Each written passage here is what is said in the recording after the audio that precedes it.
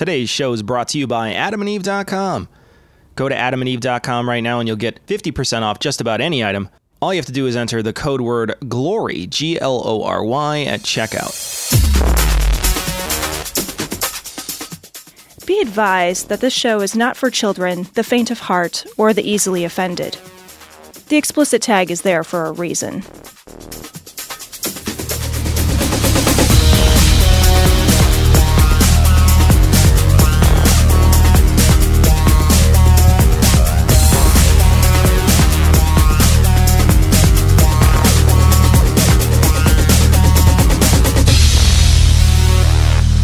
Recording live from Glory Hole Studios in Chicago, this is Cognitive Dissonance. Every episode we blast anyone who gets in our way. We bring critical thinking, skepticism, and irreverence to any topic that makes the news, makes it big, or makes us mad. It's skeptical, it's political, and there is no welcome mat. This is episode 524 of Cognitive Dissonance. Yeah, and we had recorded this thinking we were going to have more time.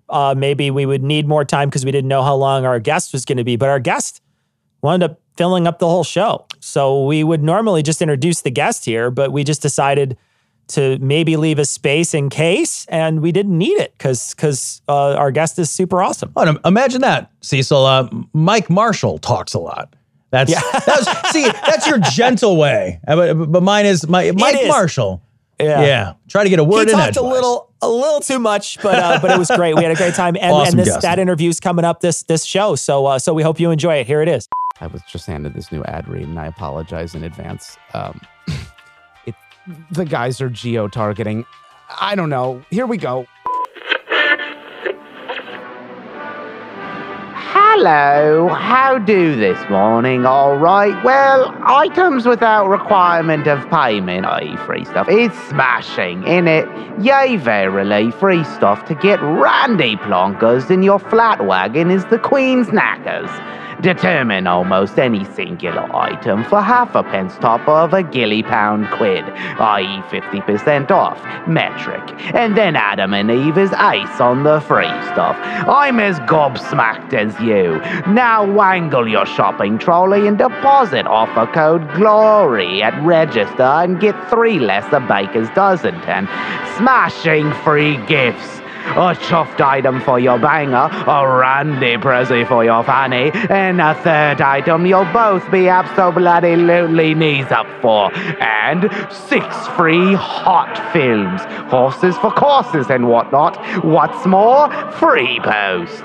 So why not take a butcher's hook at AdamandEve.com and use code GLORY, GLORY, offer code GLORY at checkout at AdamandEve.com. Can you Adam and Eve it? Aubergine chemist Pip Pip, Bob's your uncle Tickety Boo. Jesus Christ.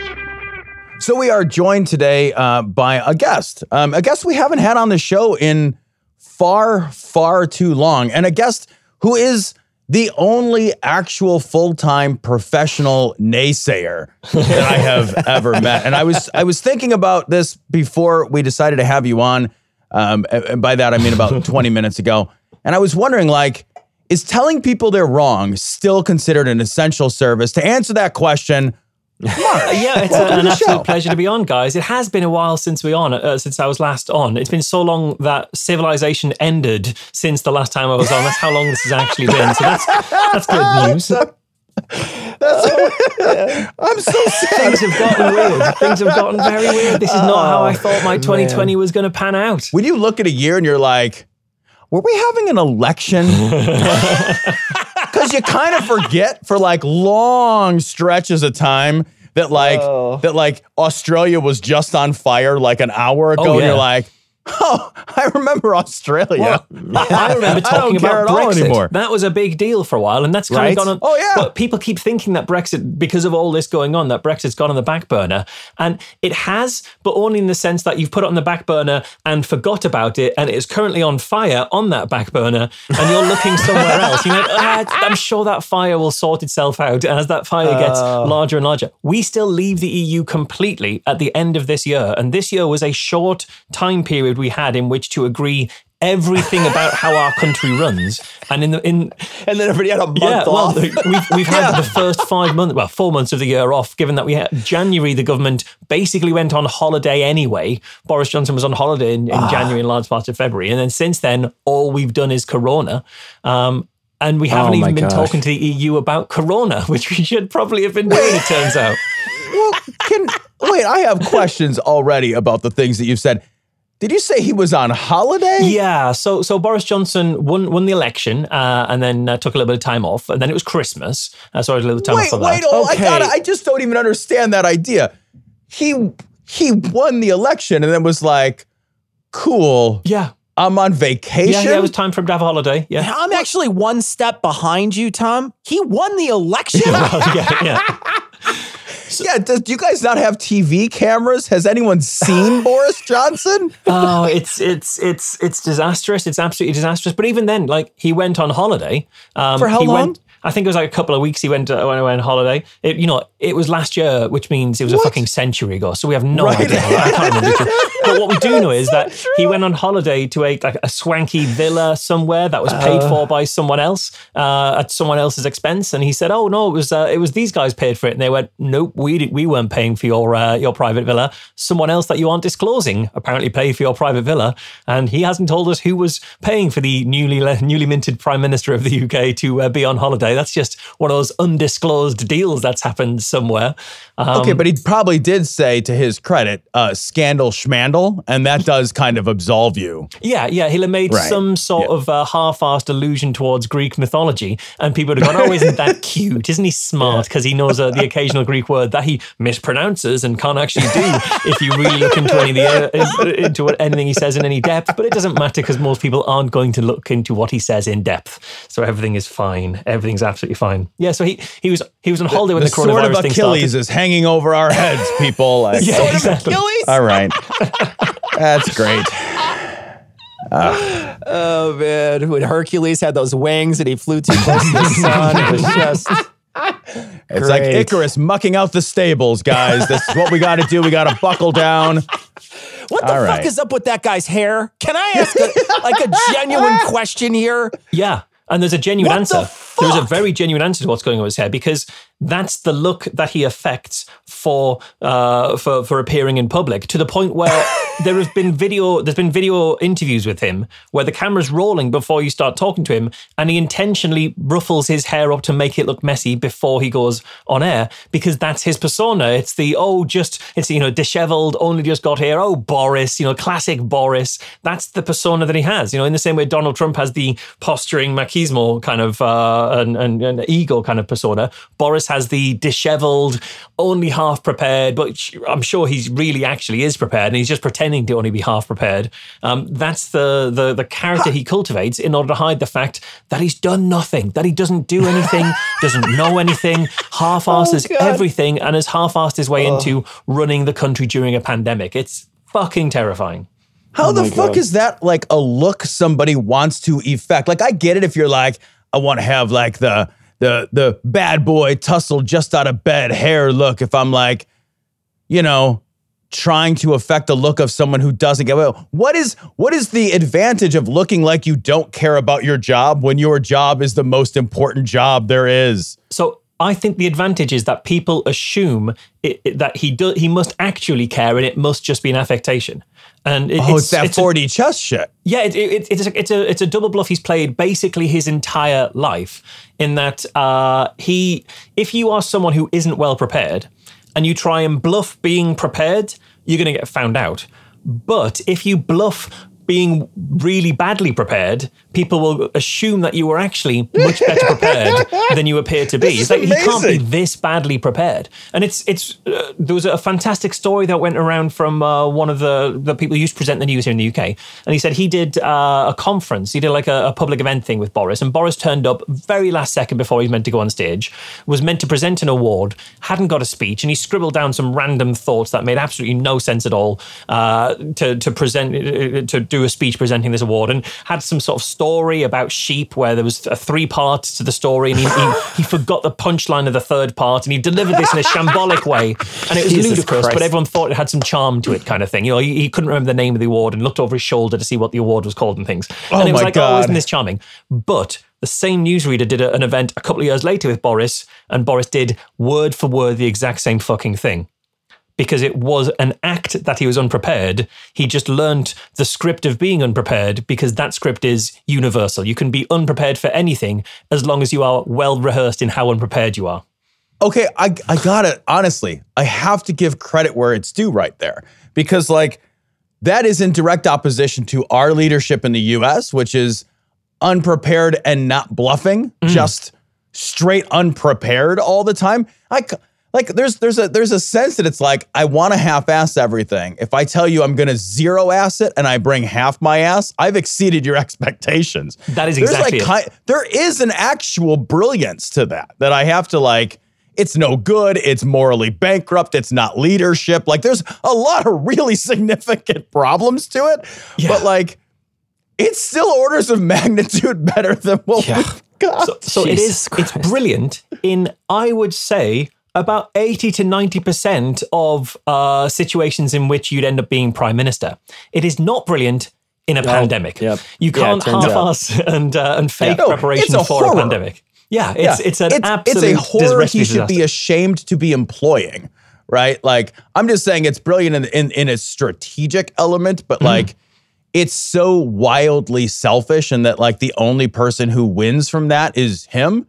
Yeah. And last time I checked, that's not how leadership works. Well, it is how leadership of the Tory party works. Oh, God. That is how that party works, basically. The whole party is founded on the idea that if we all excel individually, the collectively will excel. If we only care about ourselves and put as much effort as we can into ourselves and pushing ourselves as far as possible, and everyone does the same thing, everyone will be fine. Obviously, fundamentally missing that for everyone to be able to do the same thing, they all have to have the same advantages to begin with. Right. You need to start with the same amount of resources as everyone else. Because if you start with nothing and you're there to drag yourself up, you're fucked. And the people at the top, having never started with nothing, having started already with everything, course their way through life, thinking life therefore must be easy because I can do it at a canter. Yeah, because they don't understand that, or they do understand, but they don't want to admit that things like privilege exist. They just don't want to admit that. Yeah. So, yeah, it completely makes sense. I got to roll back, though, just for a second. And we missed you. We were going to try to talk to you right after the election or right before the election. You had a guy, Jeremy Corbyn, I think his name was, and then you had Boris Johnson. Both of them looked like they were their pick for the prime minister's seat. You guys don't directly vote for them. You vote for your members of parliament, and then that group of parliament then will decide who the prime minister is. I have that correct, right? Yeah, exactly. I mean, in principle, you're only voting for your local MP, and whichever party gets the most seats gets to decide who they put as the prime minister, the minister in charge. Yeah, and they had already decided. Everybody decides well in advance who they're going to pick, right? So it's not that there's going to be a switcheroo. Not going to be like, it's going to be Jeremy Corbyn. I'm kidding. It's actually this guy. They don't do that, right? Well, they don't, but they sort of can. So in an election, it's pretty solid that this is the leader of the opposition. They'll be and the leader of each party. These are the leader of the party going into the election, and these will be the prime minister. Whichever one of these, whoever's party gets the most votes, will be the prime minister.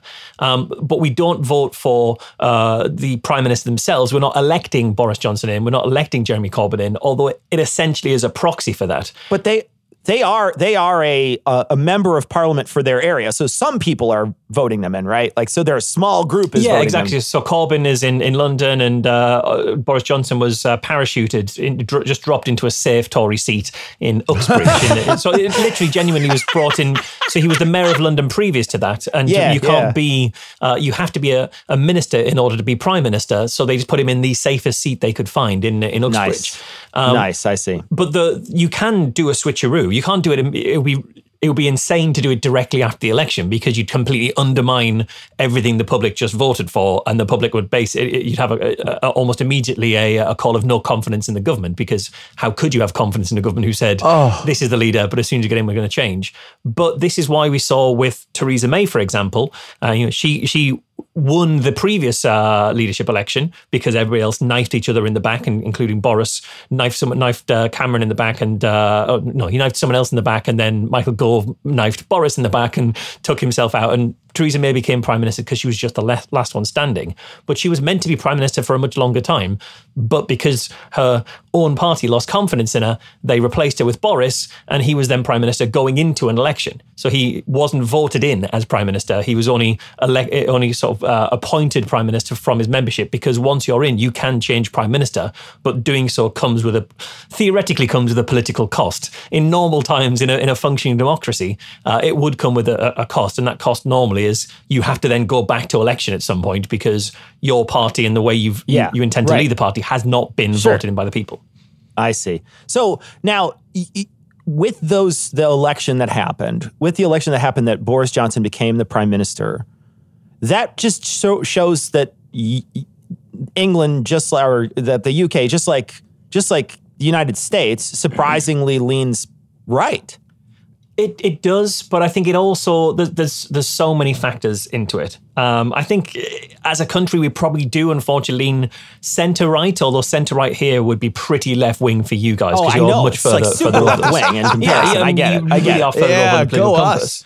us. But the thing is, the amount of sway the newsprint media has in this country is incredibly high, and various newspapers will claim to be the Sun very famously claimed that they won the election for Major when John Major replaced Thatcher, I think it was, or maybe it was when Blair replaced Major. I forget which one, but the Sun has claimed victories in elections, and the Daily Mail, the Daily Express, the Daily Telegraph have huge sway, particularly on certain demographics in the country. So fairly middle class, older leaning demographics, and those are the demographics most likely to vote. So we have a society that's quite heavily influenced by the press, and the press in this country very much leans towards the right anyway. And then we had Jeremy Corbyn, who as a figure for the left was much further to the left than Labour would normally be, or had normally been in the last couple of decades. So people who might have gone for a centre-left party looked at Corbyn, looked at everything that was being said in the far-right media and the sort of the predominant media about Corbyn, which was extreme scaremongering, and said, no, thank you. And then we had a whole thing going on with the failure to tackle anti-Semitism in the Labour Party, which should have been very easy to stamp out and wasn't dealt with effectively. And that put off people who would be in sort of the reasonable left, who might have gone for a vote for the Liberal Democrats, the Greens, another leftist party. We have the real problem here as well, in that we've got 4 or 5 parties who would identify as being fairly on the left of the spectrum. And on the right of the spectrum, you've got the Tories. And occasionally you've got the Brexit Party, and the Brexit Party was just formed from disgruntled Tories. And when the Brexit Party collapsed, they collapsed into the Tory Party. So you end up, the only time the right splits is when it has an ideological split for over a very temporary period of time. And that ideology ends up resolving to just anchor the right into a more right-wing place, basically. And then it coalesces back together in time for an election, in time to fuck the split left, essentially. So I don't know whether we do really lean that far to the right as a country, but we certainly vote that far to the right. And that's unfortunately the main thing. Yeah, I want to ask you about that piece, because I'm wondering if there is an analog between our two countries in terms of like, the disconnect between the general sentiment and who actually makes all the goddamn decisions, right? Which is the voters. So do you have a problem with young people apathy? where young people just don't attend and don't vote? Yeah, we do. I mean, you are the numbers in terms of who votes is hugely skewed towards the older you are, the more likely you are to vote. And that was borne out by things like the Brexit referendum, where I think if you look at the demographics, every demographic up until I think the bracket that ends with either 50s or 55, 60, something in that kind of region, I think it might have been 55. Every demographic below 55 voted to remain in the EU, and every demographic older than 55 voted to leave. And yet we ended up voting to leave in a majority, even though the majority of the country is not over 55. So there's a skew in who votes, and that massively drives what parties get delivered. And that then has this kind of feedback loop where if you are in your early 20s, coming out of university with a massive, saddled with a massive student debt, looking at the housing crisis and the inability for anybody to get anywhere near the housing ladder because the spiraling cost of houses, and the governments that get in after you voted do nothing to address those issues and only start giving more money in pensions and sort of making it much easier for people who are much older and much more wealthy to stay comfortable, then you're going to think, well, I voted and it meant nothing. So why am I even wasting my time? This government doesn't care about me. No government can care about me. You hit on something that I want to touch on too, because again, I think there's an analog to our citizens, and I think it's interesting that it extends across the pond.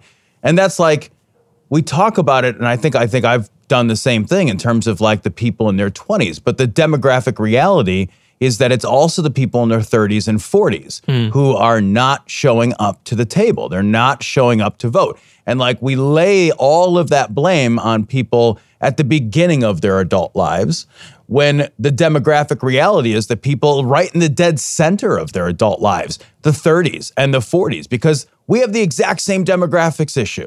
It's so interesting to see that it's the same, and what it's essentially led to is this same kind of like cult of personality, quasi-fascist right-wing bullshit taking hold, and like just continuing to give to the people that vote, which are these peoples in their 50s and 60s and 70s, even though the demographic reality is not to put the blame on the people in their 20s, but their 30s and 40s, who are just not showing up. And I don't understand that. Do you have any sense of why that might be happening? Because the 20s is one thing, but the 35-year-olds are also not attendant, right? Yeah, so I think as you progress through your 30s, the numbers of people who do vote do go up. They don't go up to the levels that we would want. I mean, ideally, you'd want everyone voting, and then we'd have a pretty representative system. But I wonder whether the apathy of the apathy that affects people in their very early adulthood, in their 20s, that apathy is so ingrained now that it was certainly there when I was in my 20s. You know, the majority of my friends didn't particularly vote, and none of my family voted. I don't think any of my family have ever cast a vote. Anyone in my certainly my mum's side of the family, and I don't think my dad's side particularly either. So voting wasn't something you did generally, and partly that's because, I mean, I grew up in the northeast of England, which was traditionally a Labour stronghold, mining communities. That during the late 70s, early 80s, the Tories, the Thatcher government made specific policies that were designed to cut off the safety net for miners, because they felt that the mining union had too much power. And so there was a big miners' strike. Miners were being essentially starved by the government, starved of work and starved of resources to pay for food. And those memories lingered on, certainly when I was growing up. So in the 90s, 2000s, nobody there would have voted for the Tories in their lives, because that was the government that did that to us. So we will not vote for them. But what that means is Labour know they're definitely getting in. So you have a safe seat, a surefire bet. You're not going to vote for anyone else. So we don't need to run our best people. We don't need to necessarily work that hard to make everything work around here. And when you have a local representative who is always from the same party, in a governmental parliament that is usually in that time has been from the other party, people say, well, I voted Labour and this government did nothing for me, or I didn't vote Labour, but I see Labour always get in, and yet the government, things around here are getting worse. And so people end up blaming their local representative, even though their local representative is not from the ruling party and is only having to sort of deal with what's been handed down from the ruling party. So I think you have that kind of thing. And I think that's been embedded long enough that It was like that when I was in my 20s, and I'm now in my mid-30s. And obviously I vote, but I imagine there's a lot of people who that apathy has gone from being kind of disillusionment into becoming habitual. And so you kind of end up graduating a class of apathetic voters who see no change in the system, and another generation behind them, another generation behind them, and they all kind of get older together.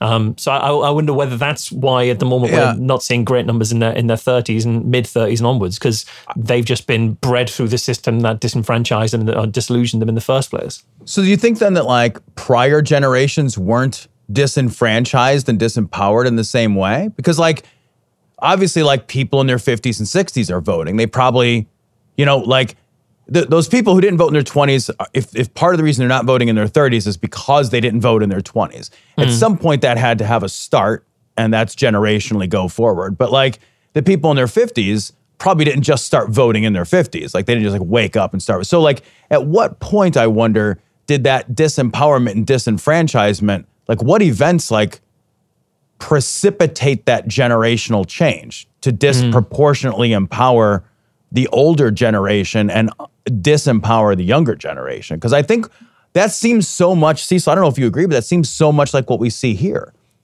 Like that analog is really striking. When we see the people here that talk about being disenfranchised, especially the younger voters right now, there's an idea that that's pervasive, that if they can just throw a wrench in it now, that you'll see change in the future.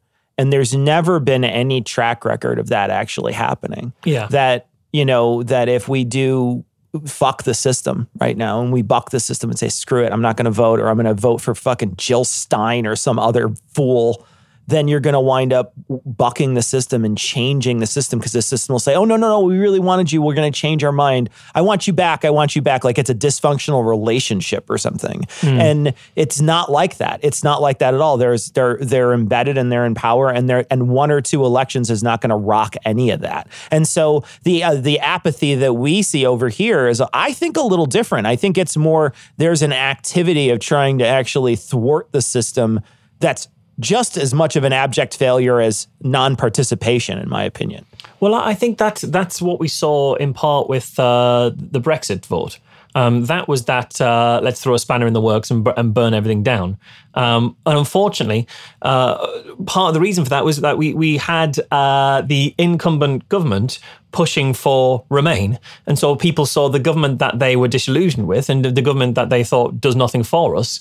And they thought this is an opportunity to say no to that government. Yeah. So the enemy is my enemy, right? Yeah, exactly.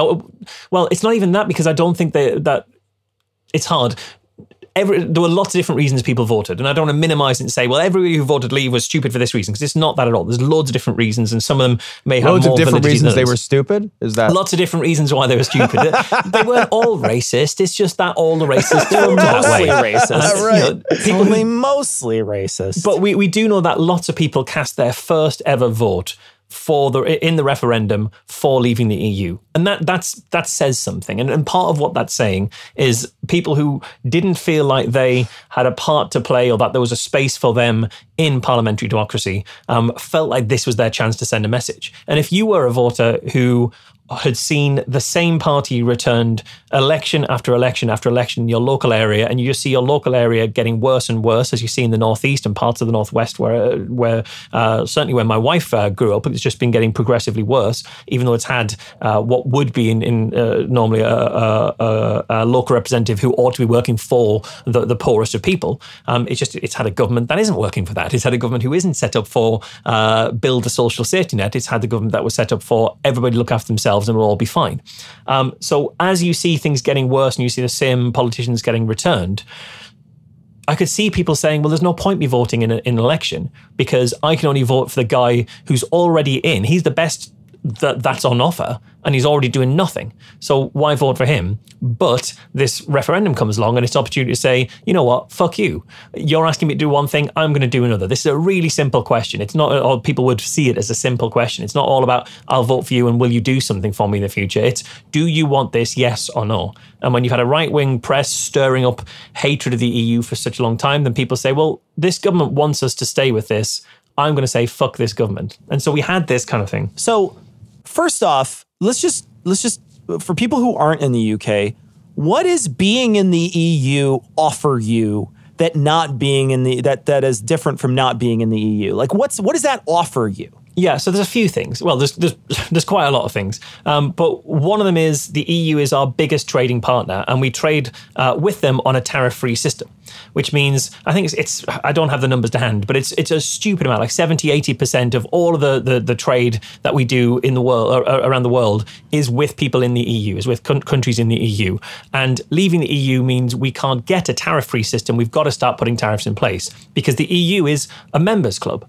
And there have to be advantages to being a member of the club. Otherwise, people wouldn't be a member of the club. If you got to get those advantages without being in the club, you certainly wouldn't be in the club because being in the club costs money. But that money is an investment. You say we spend this amount, and what we get back is we don't have to pay taxes and tariffs on the trade we do with you, which is pretty useful. And we say, well, does it cross that out? Is that worth? On a balance sheet, is it more you're paying less in dues than you would in tariffs? Oh yeah, absolutely. Okay, right. and those numbers are pretty clear, and that's just on that one particular tariff thing. Then we have the issue of if we are in a common block, we don't need to check goods as they come into the UK from the EU because we all have an agreement that you checked on the way into the block. In the same way that moving around the US, you don't have to stop at the border of each state and declare what you're bringing into the next state in case it doesn't meet the kind of the regulations of the state or in case it needs to be taxed on the way in. You don't need that crossing borders because you're part of the same system. They do that with the EU, which allows us to have a manufacturing plant in Sunderland, near where I grew up, which completely reinvigorated the economy of that area at a time when the government had been saying, fuck the Northeast, we don't want anything to do with them. You know, it's not our priority because everyone should look after themselves. There was a car manufacturing plant built in Sunderland that relies on getting parts that are made elsewhere in Europe that arrive at the door of that plant or arrive at the local factories nearby, which then turn them into a larger part to take into the plant. And then cars roll out of that manufacturing plant and head off back into Europe to be sold. And the way that works really efficiently is the parts that come in from Europe don't need to be checked on the way in to make sure they are what they say they are because they came from elsewhere in Europe and we're all part of the same block. So everything that was built, the parts for that were checked on the way into the block. Once they're in the block, you're in the club, it's fine. So you can get those parts to roll straight into the factory without stopping and get the cars to roll straight back out. And you have a seamless supply chain, a just-in-time supply chain, which allows you to kill off a lot of overheads because you don't need to have a massive warehouse stocking loads of parts in case a lorry gets stuck for a bit longer than expecting and suddenly you're starved of parts and your entire factory is useless for a while. So you don't have to have this massive backlog of stored parts in order to make sure you're never going to be wasting time. You can just rely on things arriving on time because nothing's being checked on the way. That is going to break with Brexit because we can't make an agreement because we specifically have said we don't want to be part of that agreement because part of that agreement means you're not checking parts on the way in, you're not checking people on the way in. So if you're an EU worker, you don't have to get checked on the way in because we're all part of the same system. And that was the red line for the government. Is that the sort of racist undertones? Is there because I know that's one of the things that everybody was talking about is like that, you know, that some people who voted for Brexit were doing it for reasons that were xenophobic and racist. What are those reasons? So I don't want to necessarily say their reasons were xenophobic and racist, although there were some racist arguments. And there were people who were saying, I voted... there were people saying, I voted to leave the EU because I think there are too many Africans here.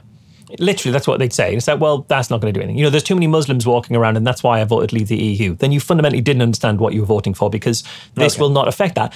And actually, what it'll actually mean is because we have we are not going to have fewer needs for people. We're just going to have fewer places where those people can be coming from. We're going to have fewer people coming in from Poland, but we'll have more people coming in from India, for example, because we still got that need for people. So the people who did vote to say, I see too many brown brown people, and on the bus there's too many different languages spoken, and I want out of the EU for that, those people are going to get more of the very thing they didn't want because they didn't know what they were voting for, and they were sold a pup on this. They were completely sold a pup. But there are people whose reasons weren't racist, but they were economic, and I can understand this. They were saying, I work in a factory, and so many of the people who work in the factory are Polish or Eastern European, and they're willing to come here and work for quite low wages. And everyone there who is not from Britain, who's doing that job, is in a place where someone from Britain could be doing that job at a time when there are people who are struggling for work. And therefore they wanted them out. Well, obviously what they're missing is, if you want people if you don't want people coming and being allowed to work for lower wages than you're willing to accept, the problem there isn't those people. The problem is the people paying the wages. And so we just raise the minimum wage and say you can't get away with paying people below the minimum wage or below the living wage. And then that problem starts to be addressed. So people saw a genuine problem of a housing shortage that they said, well, these are all going to immigrants. And actually the housing shortage is because the government sold off government housing and didn't build any more government houses.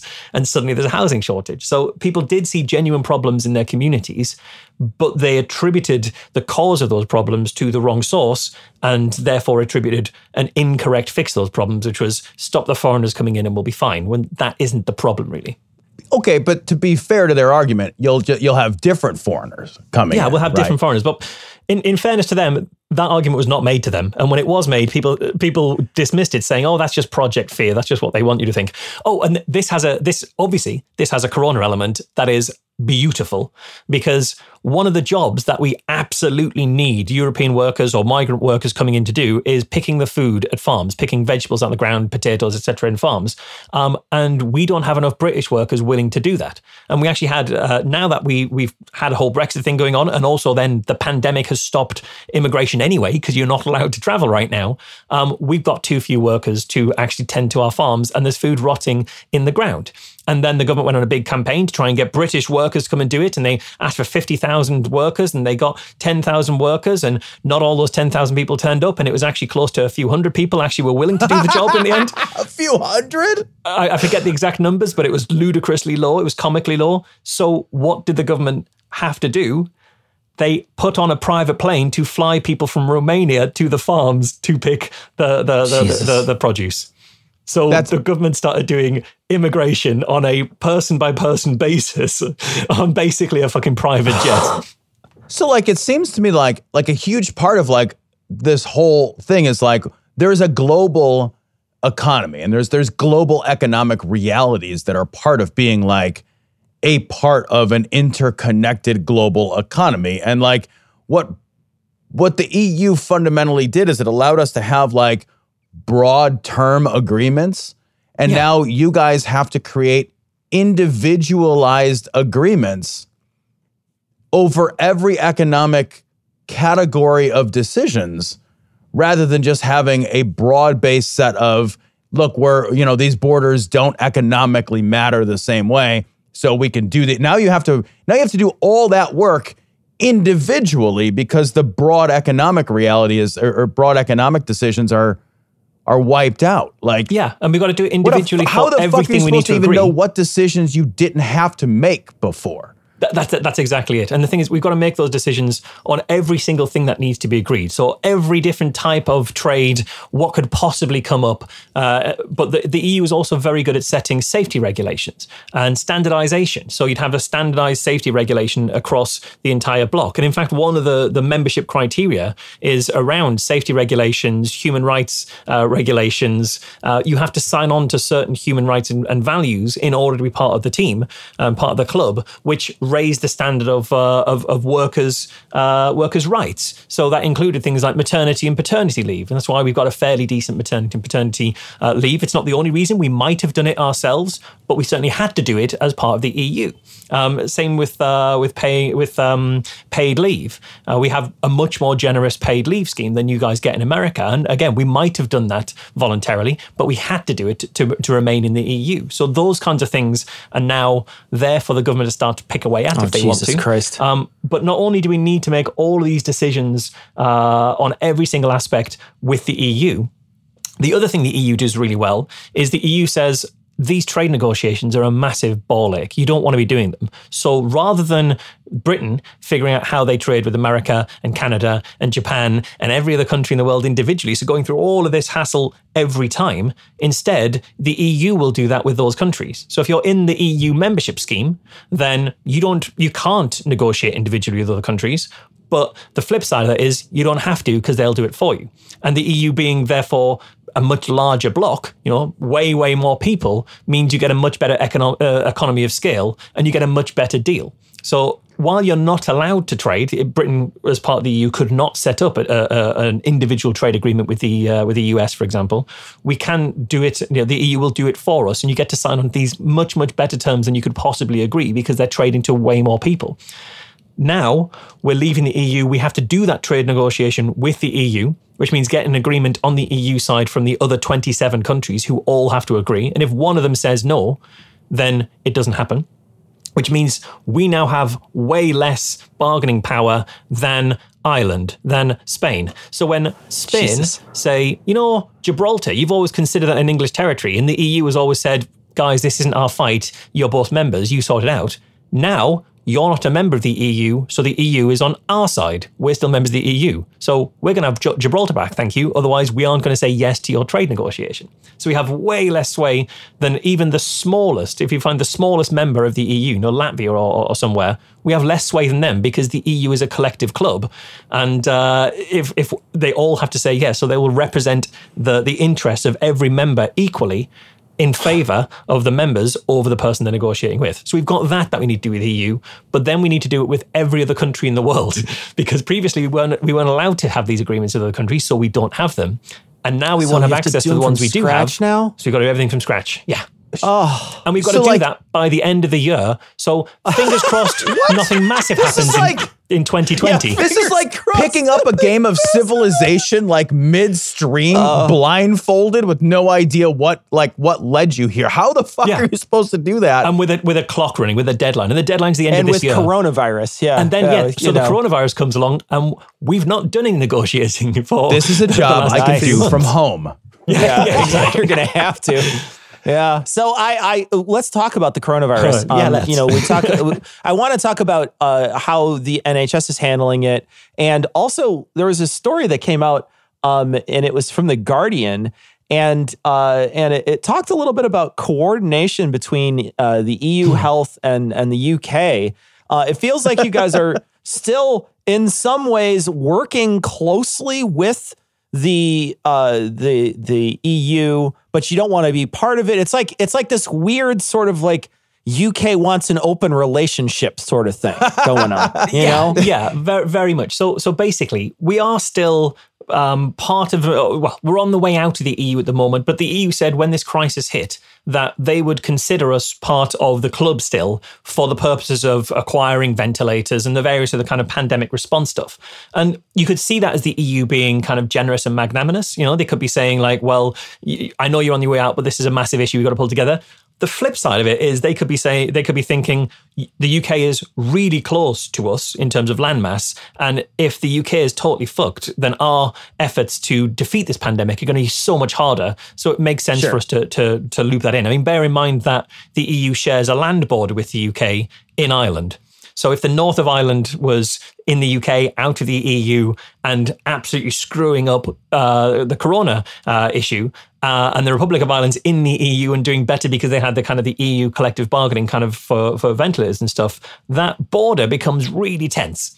And that's a border that's already pretty tense, that border. I've heard something about that. I think there might have been some rumbling historically.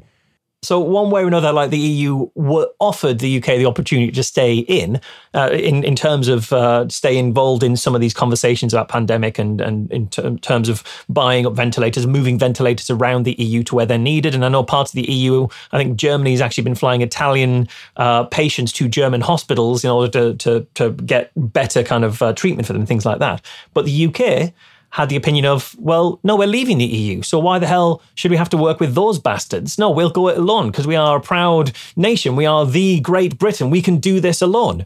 And what we've done alone is basically surpassing Italy as the single worst hit country in Europe. And if that isn't true at the time of recording, it is true at the time of this going out, because we're about 150, 180 deaths away from being worse than Italy. So that's what we've managed alone. And the government, when they were pushed on this to say you were invited to be part of this scheme, why did you turn down the chance to have ventilators when you needed them, equipment when you needed them? Their response was, we didn't get the email about the scheme. The email went missing. Wait, for genuinely. real? Not we even didn't get your you know what? It must have been in my spam filter. Yep. The pandemic response spam filter? Yeah. And what the fuck? Obviously this is a show where we hyperbolize and we, in conversation, we'll fuck around and we'll make jokes. Just be absolutely clear, I'm deadly serious. They said they didn't get the email. That is not hyperbole. That is serious. I love that because it also supposes that they didn't send an email, right? Yeah. Like, hey, so this is like to Cecil's like comment about it's like leaving your house in a huff and then like borrowing gas money to do it. Like, it's like, what the fuck? This makes no sense at all. Not only does it presuppose that they didn't send the email, it also presupposes that they weren't sat in the meeting while it was being discussed, which they were. It wasn't just something that happened over email. Okay, but Jim was supposed to follow up and he didn't do it. So like 100,000 people are going to die. Yeah. That is literally true. Yes. That's, look, you said we had this on our list of next steps, and I don't move past my bullet points on next steps. So I didn't get the email. My hands are tied, guys. You can see. I mean, like, nobody likes a bureaucrat, but my hands really, what are they supposed to do? Is this like just like essentially like government at its heart agreeing that like government is just a social construct where we all agree, fuck you, you're on your own? I think is that what's it was happening here? The UK government woefully underestimated how serious this was going to be, like massively, massively underestimated. They saw it in China, they ignored it. They saw it happening in Italy, and Boris Johnson went on holiday. He went on holiday whilst it was happening in Italy. While Italy was in lockdown, Boris Johnson came back and was saying that he was personally shaking the hands of coronavirus patients. He said that. While other parts of the world... But he never got sick, how'd that work out for him? How did that work out for him? A few weeks later, he caught that really contagious virus that was going around, funnily enough, and ended up in intensive care. But who could have foreseen that, though, Marsh? No way of knowing. Gosh. The other thing is the government initially ran a plan, which the plan was, and Boris Johnson went on national television, on ITV, one of the sort of free-to-air channels here in the UK, and said there was a theory that we could just sort of take it on the chin and allow the virus to pass through the society in order to give us immunity. And that was their initial plan.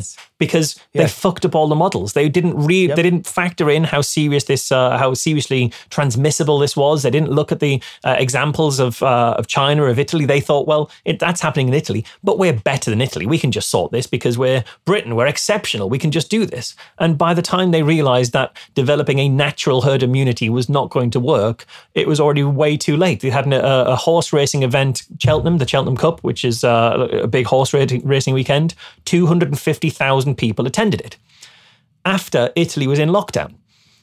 At the point where parts of Spain were in lockdown and Madrid was suffering a crisis, the government allowed a football match to go ahead in which 1,000 fans flew from Madrid to here in Liverpool.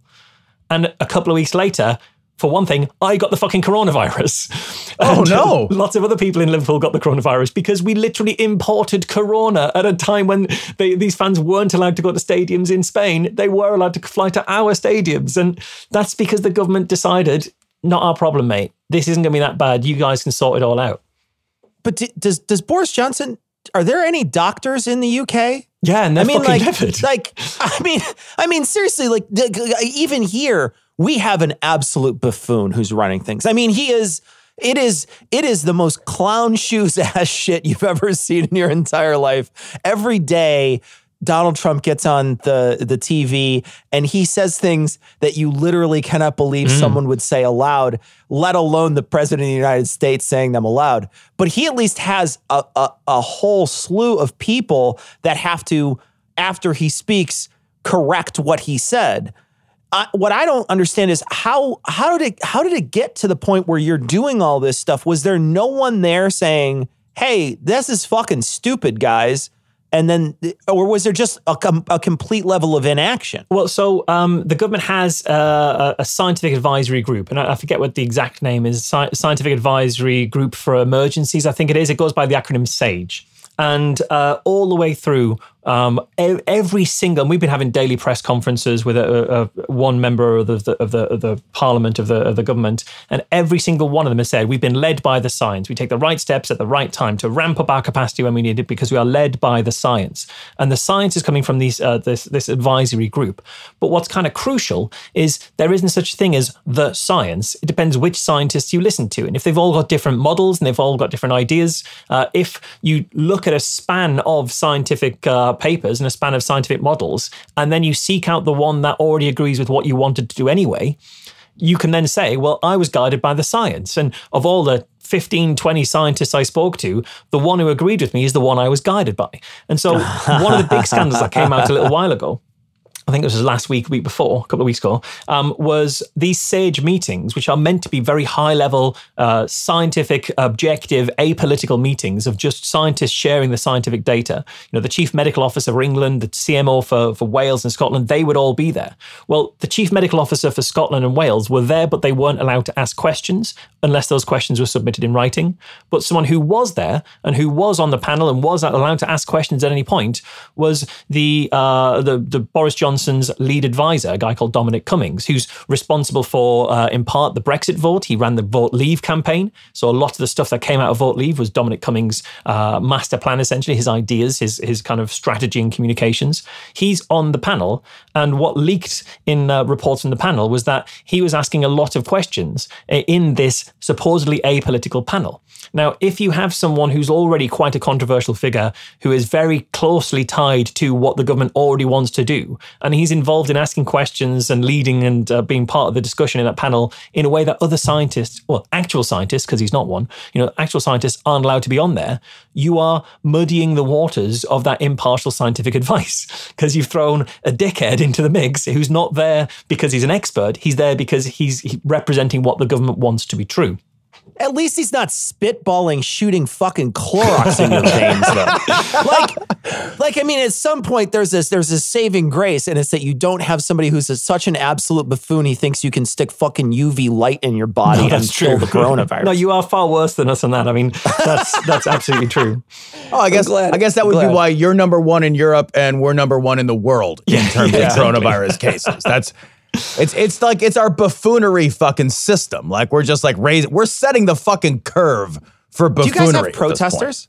Well, we didn't up until you guys started to have protesters. And then we had a protest The this number weekend. one American export is culture. Oh, yeah, absolutely. We are, in the same way that, you see spikes of coronavirus infections a couple of weeks after a major kind of gathering in a certain place. We see spikes of dickheadery a couple of weeks after you guys start being pricks. That's kind of how it goes. We are catching that and developing that particular disease just a little while after Very soon. So you're going to have a bunch of assholes marching up and down the street with fucking long guns. Guaranteed. Real soon. It's going to happen. It's going to happen, God, it's ridiculous. We have a whole slew of people here in the United States, different places, different states too, having their own protests.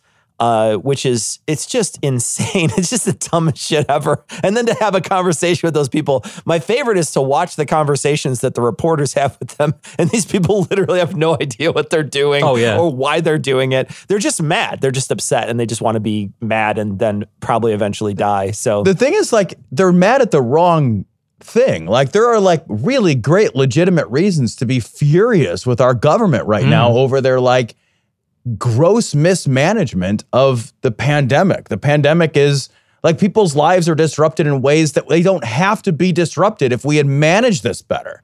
Like, that's the thing we should be like taking to our cars. If we're going to take to our cars and honk our horns and like be angry at our government, like, I actually think that's perfectly legitimate. The government has done a horrifyingly bad job. There's still not available testing here.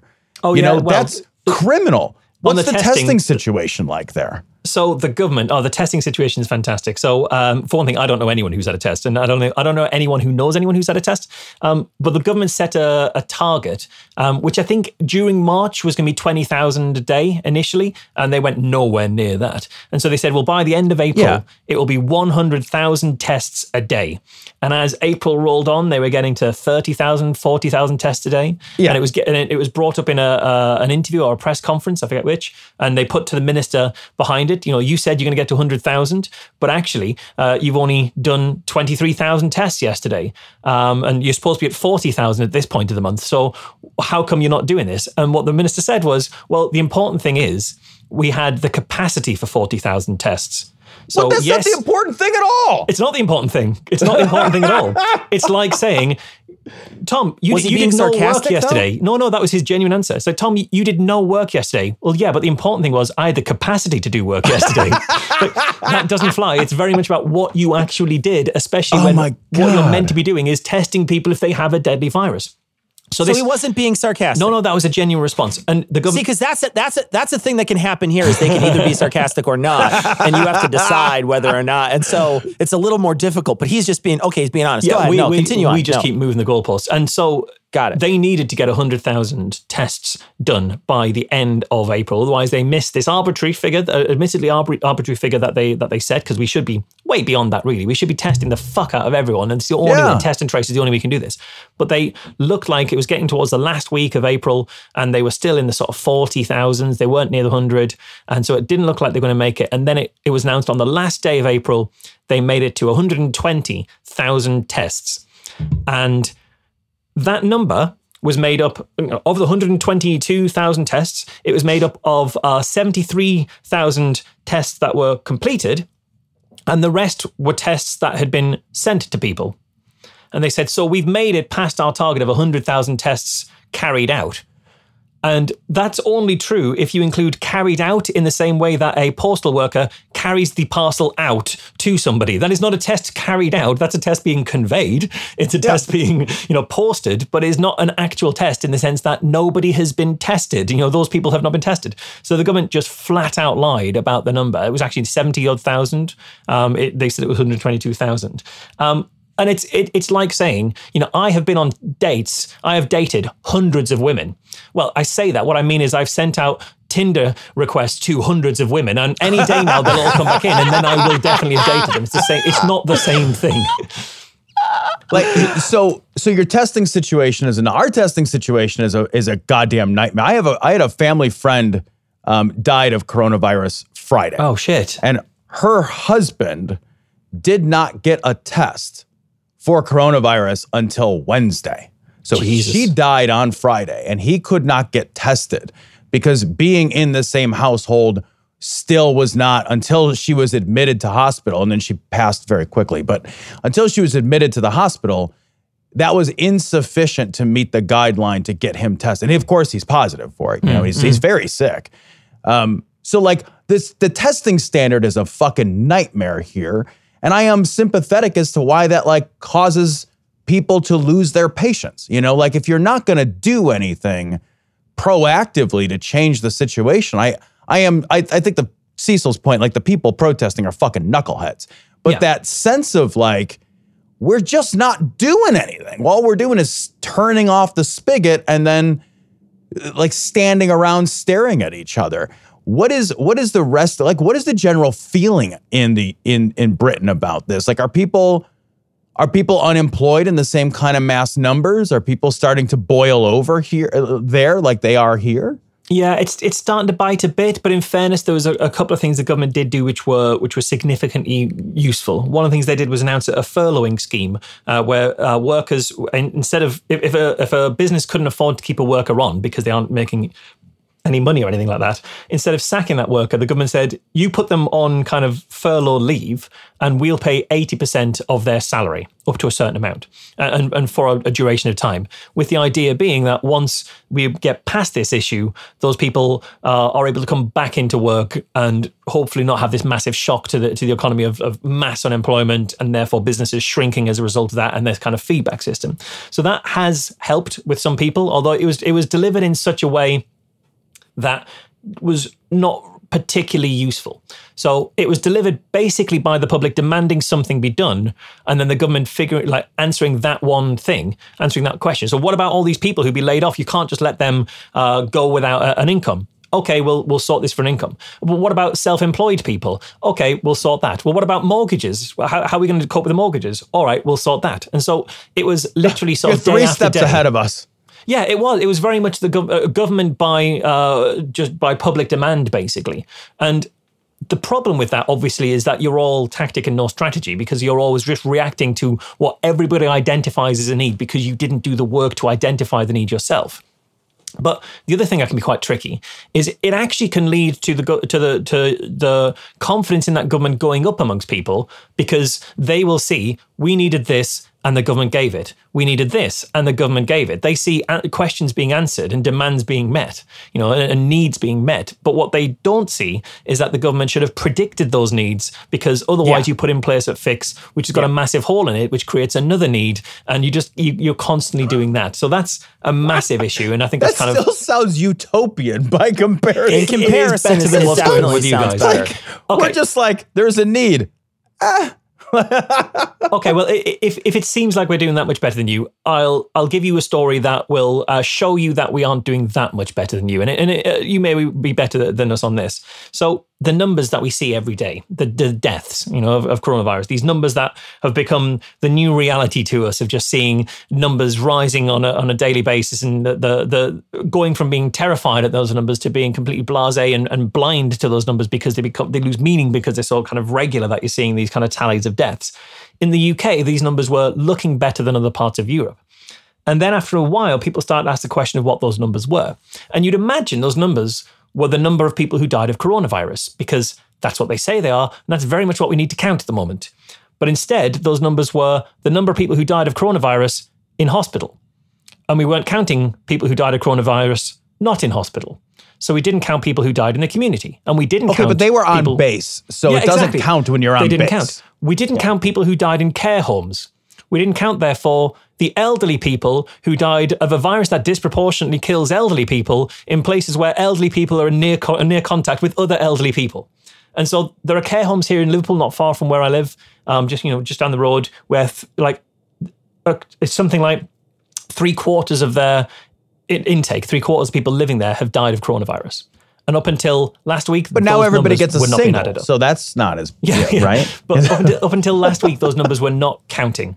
The government just didn't count them, and that can only be either incompetence to not know how to check, or kind of spin to make the numbers look better than they actually are.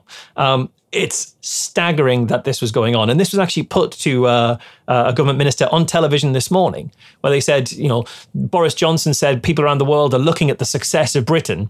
Well, really, is this so much a success when we see our numbers are much, much worse than other countries? And how do you explain that? And the government minister, a guy called Grant Shapps, said, well, the issue really could be that we in Britain just might have better statisticians who are better at working out how many people have died than in those other countries. So British exceptionalism even stretches to counting dead people. We're just better at that than other countries. And that's why there's all these dead people.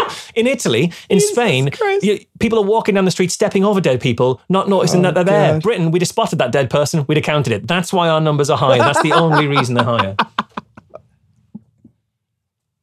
Well, at least your PM isn't advocating eating poison. That is true. Besides British food. Yeah, and it's probably advocating that. But I don't even think the British advocate eating that. It's just a grudging acceptance that's all that's available, Cecil. I mean, to be honest, we haven't heard from him. We've barely heard from him because he was on holiday. Because he was sick. And then he was sick. He was in intensive care. Yeah. He was recuperating. Then his partner gave birth to a baby. The partner he left his previous wife for gave birth to a baby. He is still planning at some point to go on paternity leave as well. It's like, guy, you've got a fucking all of that pandemic going sounds on utopian. Here. Like I'm just saying, leader who doesn't show up. That's the kind of leader we need right now.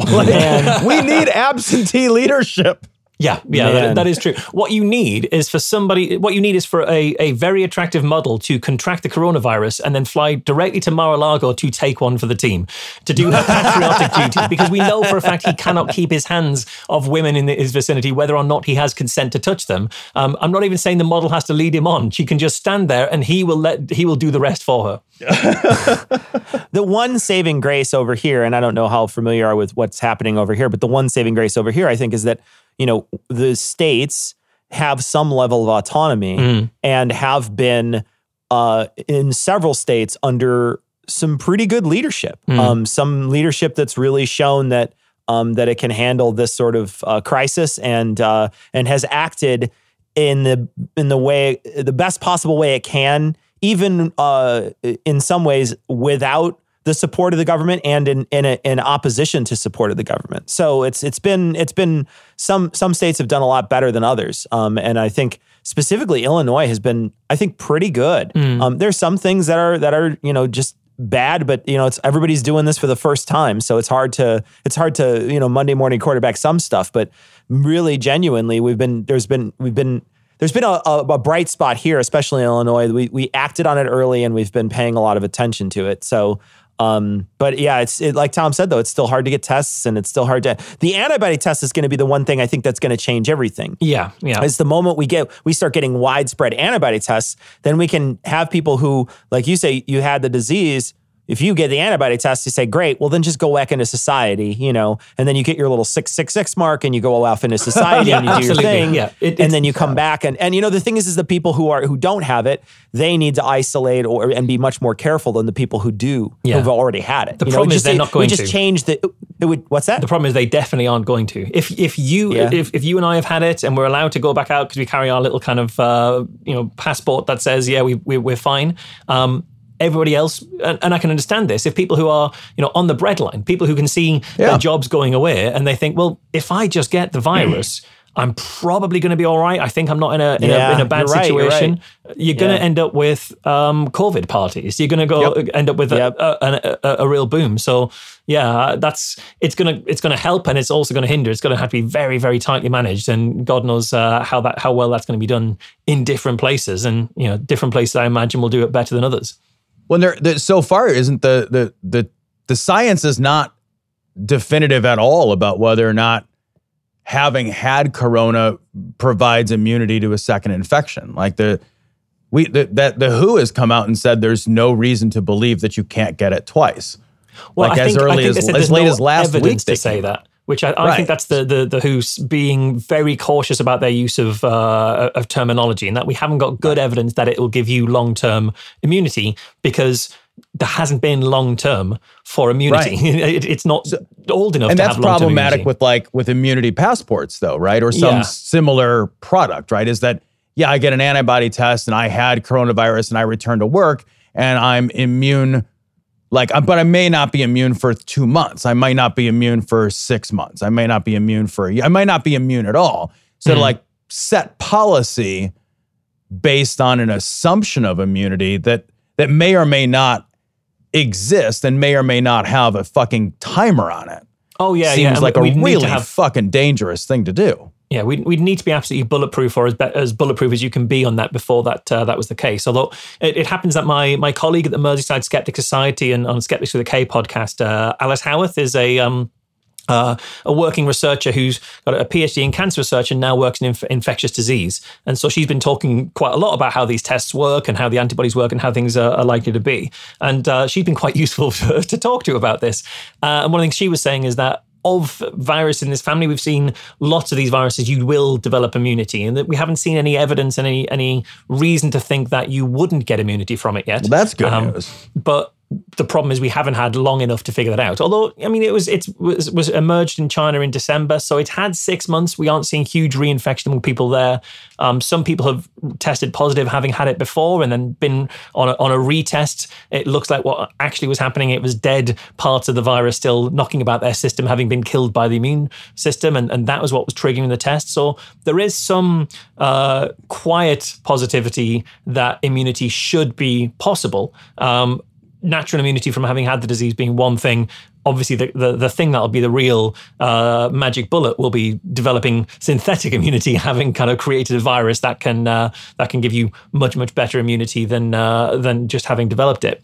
But you'd imagine that enough people had it in January that if there wasn't a 4 or 5 month immunity, around the world, we'd start to see those places exploding again where things have locked down. And maybe the fact that we haven't been seeing that is some signs of positivity, but for the time being, no one knows anything and you can't make any policy until we're based on something pretty solid. Part of the reason it might not re-explode is because of the lockdown, right? Yeah, it's just absolutely.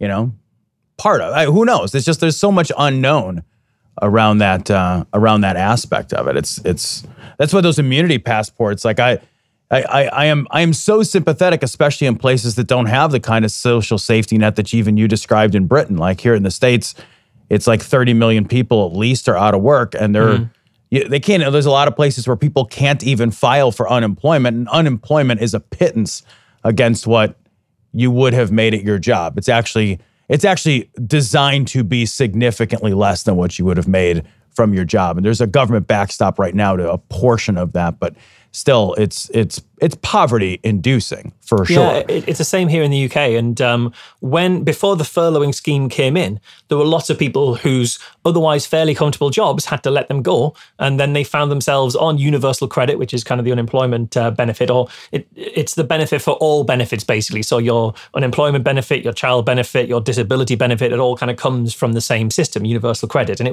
was a disaster when it was rolled out. And it was rolled out, I think, last year, the year before. It led people to have to go 6 to 8 weeks without any payment at all. Some of those people didn't make it 6 to 8 weeks, and there's actually a death toll to the late rollout and how long it took for people to actually get recompense that way. And it's been a system that's been fraught with ill design and cruelty that may or may not be intentional. In the sense of it's trying to be punitive into dissuading people from being on universal credit. And it's been that way since it was first rolled out. And there were ministers who lost their jobs over how badly it was rolled out. But then we saw all these people who would otherwise have been in comfortable jobs having to go for universal credit. And we saw this rush of stories in the media saying, well, how are people supposed to live on just this small amount per week? Isn't this ridiculous? And it's like, yeah. And there's been people saying that for literally years, and you didn't listen to them because they were poor and you thought they deserved it. You thought they weren't as smart as you. But now we've got someone who was, doing a marketing manager's job in an agency who's been let off, and they're suddenly on a pauper's pittance, and they're saying, well, this is ridiculous. No one can live on this. And so, yeah, they couldn't live on it before, all of this, and they certainly couldn't live on it without the reserves of savings you might have, or the house that you might be in, and that kind of thing. So people are waking up to that at least. Wait a minute, being poor sucks. Yeah. Wait, nobody told me. I wish somebody would have let me know. So whether people will remember that message when we come back from all of this, who knows? Whether we are even in a position fiscally as a country to do anything about that when we come back from this, also we don't know. I'd like to think this experience is in some way radicalizing people to see the problems in the system we already have. Yeah, hope so. And I just think people are doubling down in the systems in what they already believe. I feel way more radicalized to be further left than I was, and I was already fairly left to begin with. Yeah. You just kind of, if we don't all band together and storm Richard Branson's private island, then I don't think we've gone far enough. Well, Marsh, it was a lot of fun talking to you today. Thank you so much for joining us. We'll hope to have you on much sooner than we had in the past here, since a long drought we had with no Marsh. We're looking forward to talking to you in the future, if there is a future. So thank you so much for joining us. It's a pleasure, guys. Always good to catch up with you guys. And stay safe, eh?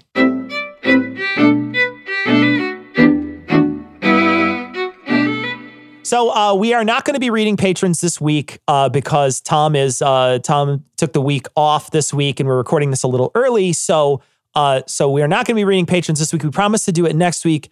We do still want to encourage you to become patrons. Please, it means the world to us if you're a patron. So we ask, if you are a fan of the show, or if you just started listening if you've been listening to us for the 10 years we've been doing it, we ask you please go to patreon.com, become a patron of the show. You get a ton of extra content. Tom is putting out an audio version of the blog he writes for his boys. We have a full extra hour of content almost every week from our live stream audio that gets given to patrons in MP3 format. And we still do on occasion do some extras and some other stuff for the patrons. So we just want to thank everybody who is a patron, and we encourage everybody to become a patron. We will read all your names next week, we promise. We want to thank Michael Marshall of the Merseyside Skeptics. He does a wonderful show called Skeptics with a K. You should check it out if you haven't. It's a wonderful show. Very smart people on that show. Very, very funny, clever people. You should check it out. And that is going to wrap it up for this week. So we are going to leave you, like we always do, with the Skeptic's Creed. Credulity is not a virtue. It's fortune cookie cutter, mommy issue, hypno-Babylon bullshit. Couched in scientician, double bubble, toil and trouble, pseudo quasi alternative, acupunctuating, pressurized, stereogram, pyramidal, free energy healing, water downward spiral, brain deadpan sales pitch, late night info docutainment.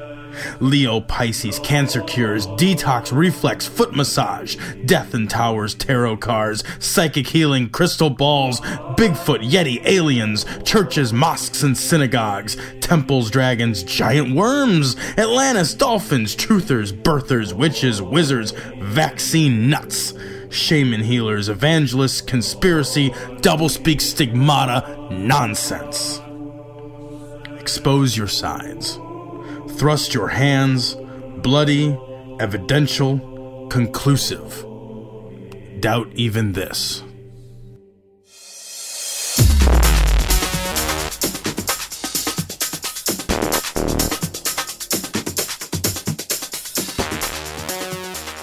The opinions and information provided on this podcast are intended for entertainment purposes only. All opinions are solely that of Glory Hole Studios, LLC. Cognitive Dissonance makes no representations as to accuracy, completeness, currentness, suitability, or validity of any information, and will not be liable for any errors, damages, or butthurt arising from consumption. All information is provided on an as-is basis. No refunds. Produced in association with the local Dairy Council and viewers like you.